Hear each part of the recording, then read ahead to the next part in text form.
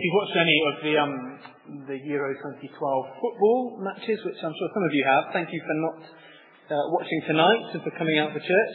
The thing I'm fascinated by is the fact that there are extra linesmen now. If you haven't watched it, then there are. You get basically two linesmen where they would normally be, and then you get two who cover the box at each end, and you still get the referee in the middle. Presumably the box next to the goal is where the action happens. It's where you need an extra pair of eyes to check what's going on, to check nothing's gone awry. Just eavesdrop into pub conversations for the weeks to come, and you will hear those questions. Had the ball crossed the line? Was it handball? Was it a foul? What really happened? Was it a goal? What's the truth? And yet you will also likely be aware that for our culture, truth now is more slippery than it used to be. Truth as a concept, it's unclear, it's blurry, it's vague. So it's fascinating that in some arenas, football at least, truth matters. People want to know what really happened, what the truth was. You see, what was once clearly objective truth in our culture, in our society, has slipped into the realms of subjective truth. Okay, they say, you believe that, but that's just true for you. It's not true for me, people say to us. So they say, well, you have your opinions about God, about the world, and that's fine, but please don't try and impose them upon me. They are your truths, not my truths, people say. It's famously typified throughout the world in religion and philosophy classrooms. Children are taught truth about God through a particular analogy, a particular picture that's become very famous now. And it goes like this. It says there are 4 blind men who discover an elephant. Since the men have never encountered an elephant before, they grope about seeking to understand, to describe what it is they found. One grasps the trunk and concludes, well, this is a snake. What we have here is definitely a snake. The other one finds an elephant's leg and says, no, it's a tree. The third one finds the elephant's tail and says, no, it's a rope. We have a rope, definitely. And then the fourth one finds the elephant's side and says, no, it is a wall. I have a wall in front of me, I'm sure about that. Each in his blindness, describing the same thing, an elephant, and yet each one may be partially right, but everybody's wrong. Describing the same thing in a radically different way, and so the story goes, well, that's what God is like. That's what religions are like, the world says. Although people don't know it, they're basically worshipping the same thing, but just from different angles. It's all an elephant, but you think it's a snake, you think it's a rope, you think it's a wall, you think it's a tree. And yet, of course, you try telling a Muslim that Allah is the Christian God who died on a cross. It's very offensive to their ears. For the Christian, at least, as we think about this elephant picture, this analogy that is very often taught, I think there are 2 huge flaws. The first one is, well, notice who's right. Who's the only person who's right? Well, it's the narrator. The only one who is not in the dark. The only one who can see. Everybody else is blind. And yet, how does the narrator know that he's right?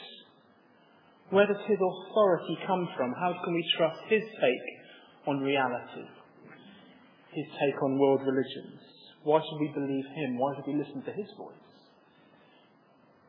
The second flaw, I think, in the analogy, at least for a Christian, is, well, what if the elephant talks? What if the elephant is not actually an elephant? What if it's a man? A man who can speak and say things like we read in our passage for this evening, verse 37. The reason I was born and came into the world is to testify to the truth. Everyone on the side of truth listens to me. You see, here we have in our passage this Jesus, one who claims his very reason for being is to testify to truth. He's a king, he says. He's a king whose kingdom is defined by truth. His subjects listen to him because he speaks truth. A truth that impacts everything, that impacts the world. It strikes me as we look at these verses over the next half hour or so is an incredibly contemporary passage, a passage that we must wrestle with, because it's a passage that will help us to understand why people react the way they do to us, to Jesus. At the heart of it, we get two very common and very contemporary reactions to the idea of truth. Two different responses. And at the end of the day, we see truth being murdered. So our 2 points for tonight, verse 15 to 27, we see the murder of the truth due to prejudice, due to preconceptions. And then verse 28 to 40, we see the murder of truth due to skepticism, due to cynicism. So firstly, verse 15 to 27, the murder of truth due to prejudice. The heart of the Gospel of John, when we see the reaction of the Jewish leaders to Jesus, we see their preconceptions and prejudice up close and personal. We'd be naive to think that these religious men would be the ones who ought to have spotted him. They were the ones who knew their scriptures. They were the ones who pored over the text.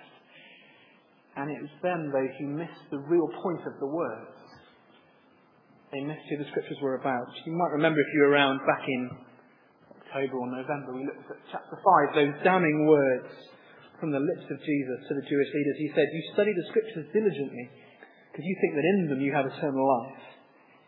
These are the very scriptures that testify about me, yet you refuse to come to me to have life." And 13 chapters later, years later, we find not much has changed. Those who ought to see who he was, missed him completely.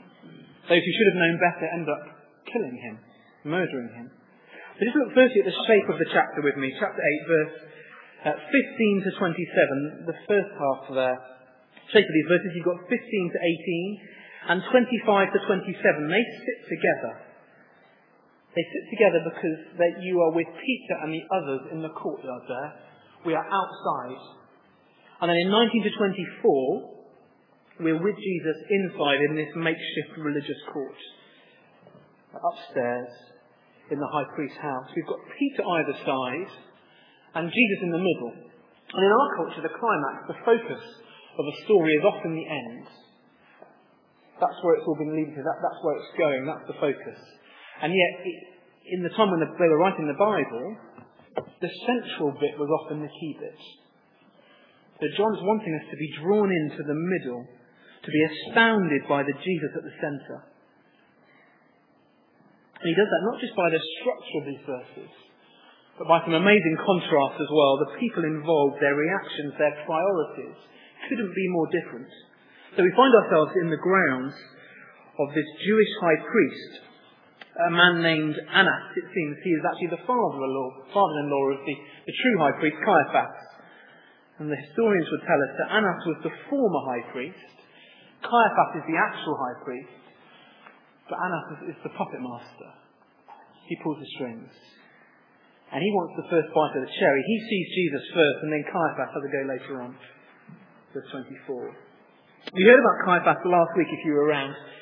Remember, he was the one who had advised the Jewish leaders that it would be good if one man died for the people. We got that back in chapter 11. And John was telling us, well, actually there's more going on in the death of Jesus as we move to the cross.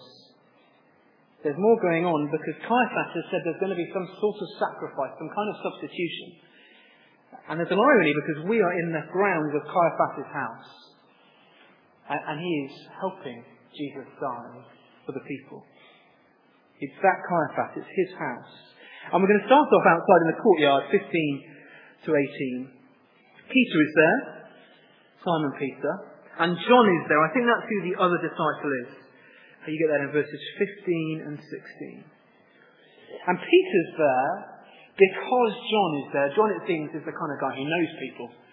He's the kind of guy who can get you close to where Jesus is. And so John heads in and gets Peter's name on the guest list, verse 16. And there we are, we're warming ourselves around the fire, huddling, keeping warm. in the courtyard, verse 18, keeping out the cold with the other servants, the officials, people are hanging around. And it's around this fire, on that night, that Peter disowns Jesus 3 times. Just as hours before, weeks before for us though, he said he would. Chapter 13, Peter asked, verse 37, Peter asked, Lord, why can't I follow you now? I will lay down my life for you. And Jesus answered, will you really lay down your life for me? Very truly I tell you, before the rooster crows, you will disown me 3 times. He disowns him first in verse 17 to this scary servant girl. Second, in verse 25, so they ask him, you aren't one of his disciples too, are you? He denied it, saying, I'm not. And thirdly, then, verse 26 and 27. One of the high priest's servants, a relative of the man whose ear Peter had cut off, that was Malchus from last week, challenged him, didn't I see you with him in the garden? Again, Peter denied it, and at that moment the rooster began to crow. Peter so easily undone. Earlier he said he'd die for Jesus, and yet 3 simple questions from nobodies has meant that he has disowned the somebody.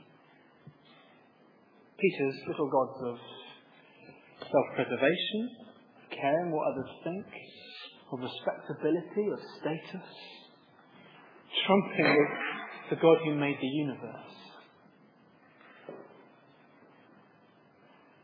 And then contrast that with inside. It's certainly heated in verse 19 to 24, but it's not from a fire, it's this makeshift court. I love these verses. Jesus' response is extraordinary. Outside you've got Peter disowning Jesus, and inside Jesus is prepared to die for Peter. Outside Peter is denying him, and inside we'll see Jesus is protecting him. Let me read 19 to 24 again. Meanwhile, the high priest questioned Jesus about his disciples and his teaching. I've spoken openly to the world, Jesus replied. I always taught in synagogues or at the temple, where all the Jews come together. I said nothing in secret. Why question me? I asked those who heard me. Surely they know what I said. When Jesus said this, one of the officials nearby slapped him in the face. Is this the way you answer the high priest? He demanded. If I said something wrong, Jesus replied, testify as to what is wrong. But if I spoke the truth, why did you strike me? Then Annas sent him bound to Caiaphas, the high priest. So look, verse 19 there, he is under the spotlight because of his disciples and his teaching. And yet he only answers about his teaching. I'd never noticed that before. He's protecting his disciples again, I take it. We shouldn't be surprised. We saw it last week. We looked back to his prayer to the Father in chapter 17, and we saw him seeking to protect his people. He loved his disciples. He longs that God will look after them, and so he protects them again.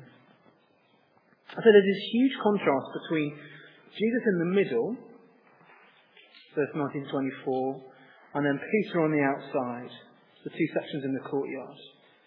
There's a contrast too between Jesus and his questioners inside.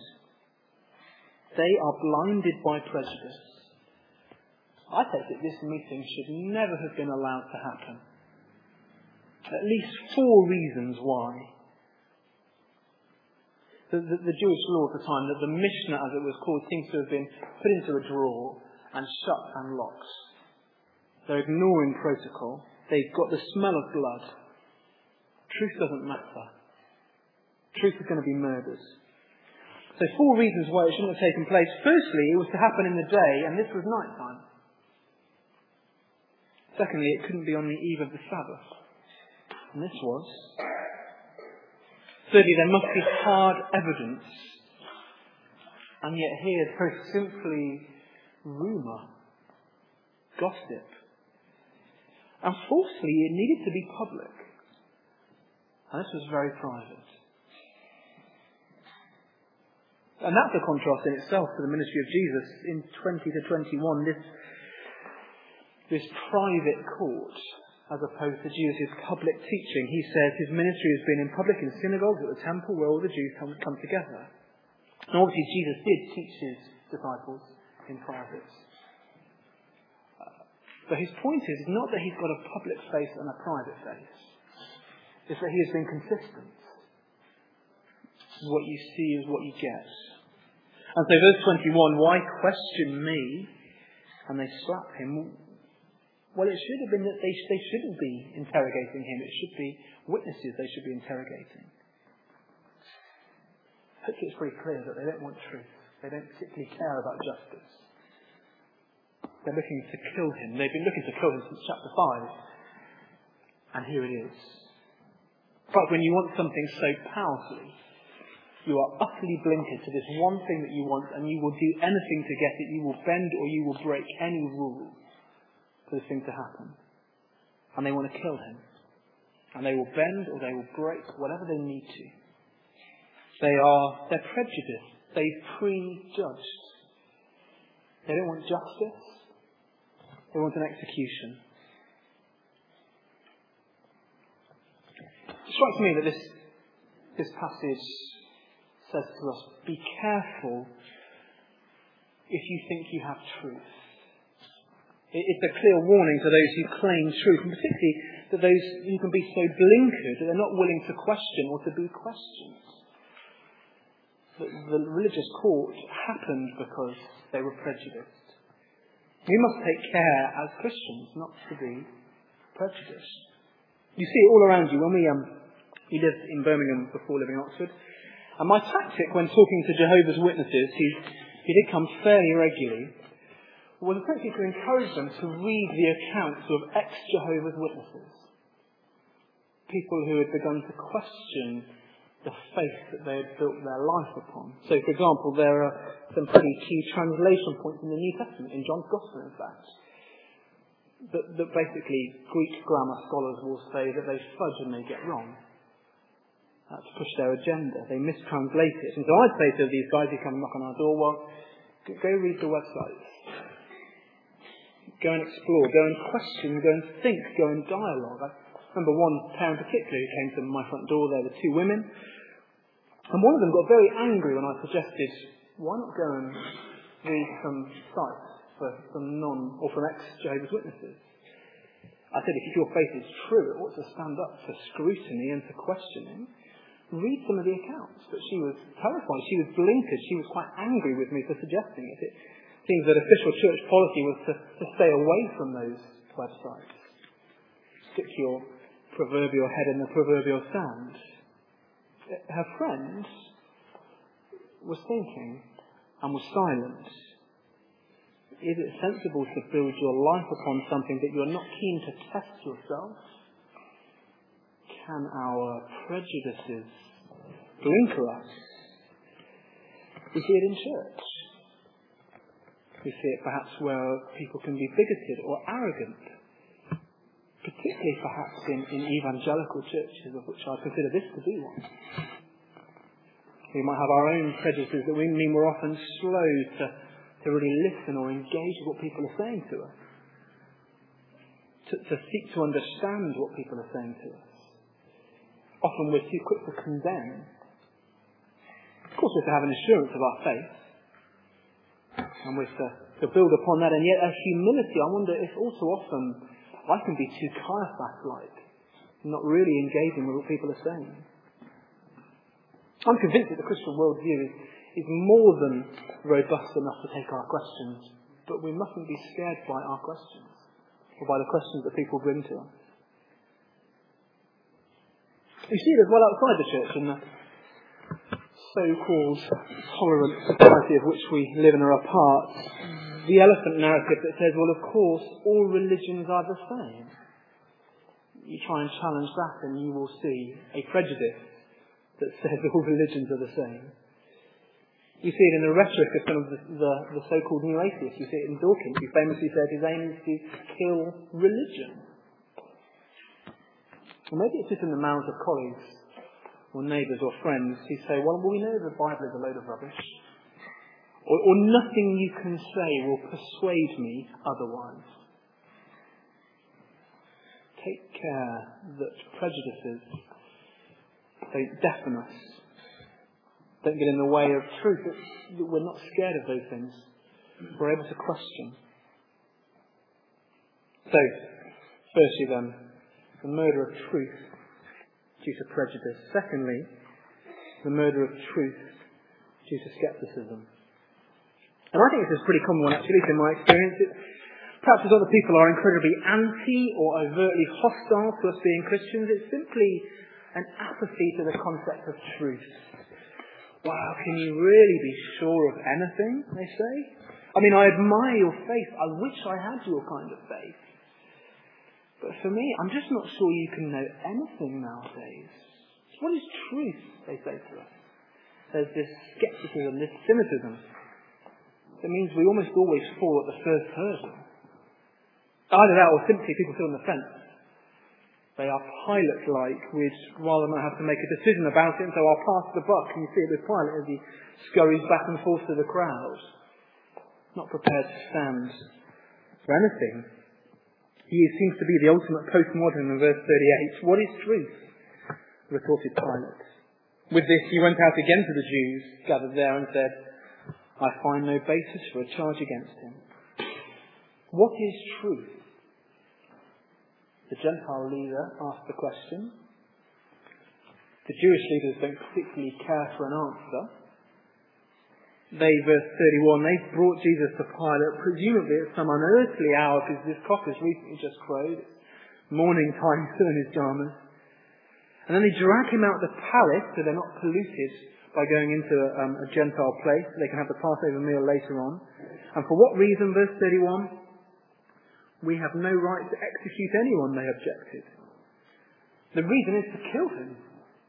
They wanted to wait him. That is their premeditated answer. That is where they want to go. And it seems clear as you read through that actually Pilate was convinced of Jesus' innocence.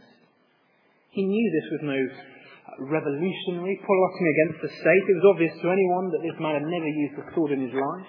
If he had been an anti-Roman subversive, there's no way the Jewish council would take him along to Rome. Presumably they would have pedestaled him. They would have crowned him.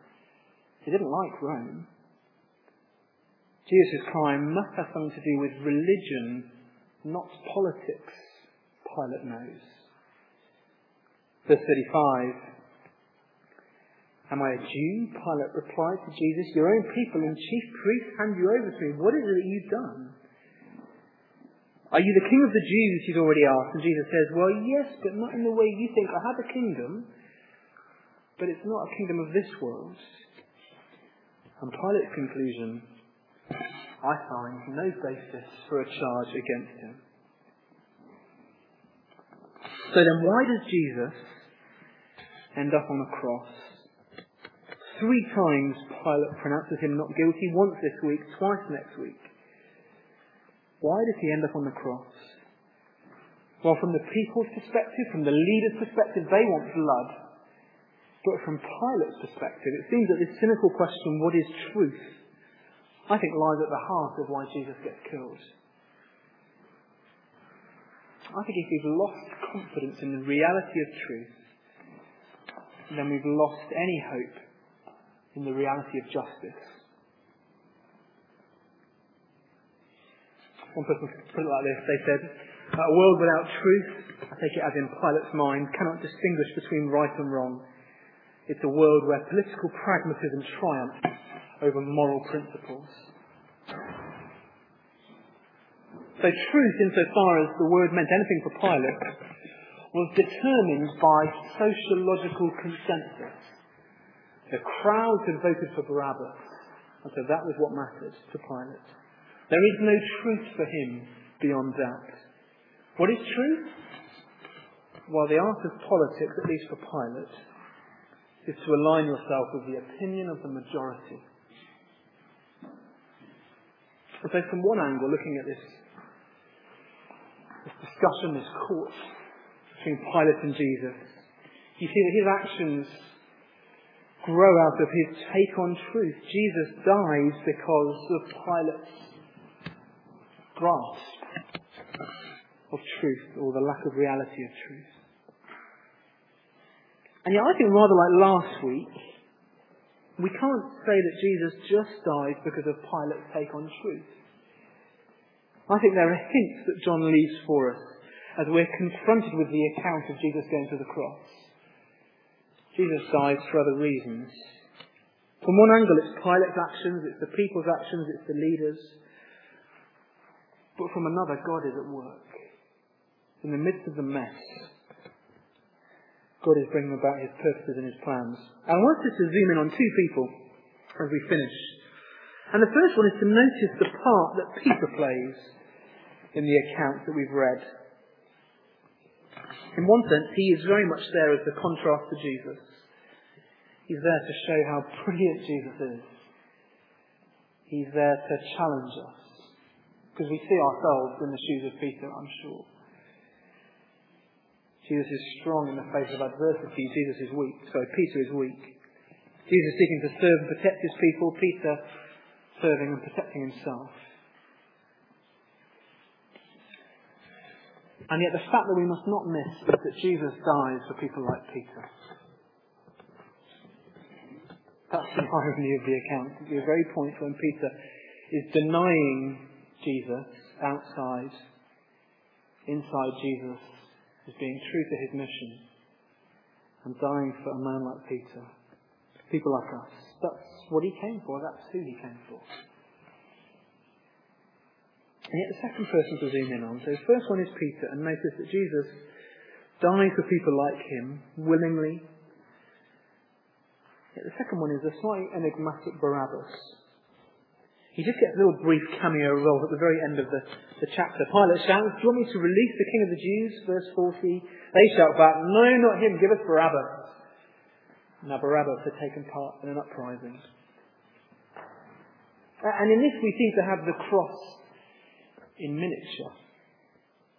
We have a guilty man who justice says ought to die, and yet he goes free. And we have an innocent man who justice says ought to go free, and yet he dies. It's turned on its head. That's what happens in a court where truth doesn't matter. Where truth is done away with, where scepticism rules, where your political career matters more than justice. Now, of course, in our culture, ideas of truth and sin and right and wrong are very much frowned upon. It's definitely not PC to talk of a just and holy God who is angry with sin. Particularly in a place where we don't talk of truth, then how can we talk of justice and holiness? And yet I wonder as we finish, how do you react to the sermon you've just heard?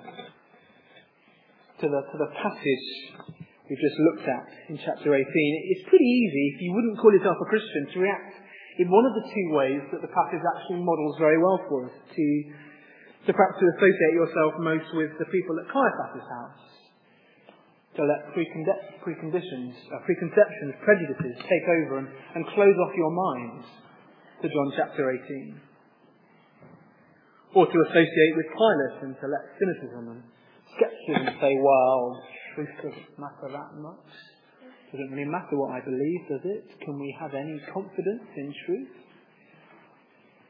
And yet I take it John, who writes these words, would urge you to associate not with those at Caiaphas' house or with Pilate, and yet actually with Peter and with Barabbas. To see something of your need of Jesus' death, to see the truth of the Bible's claim that we're actually all like Peter. We are self-centered, we're cowardly, we're disappointing.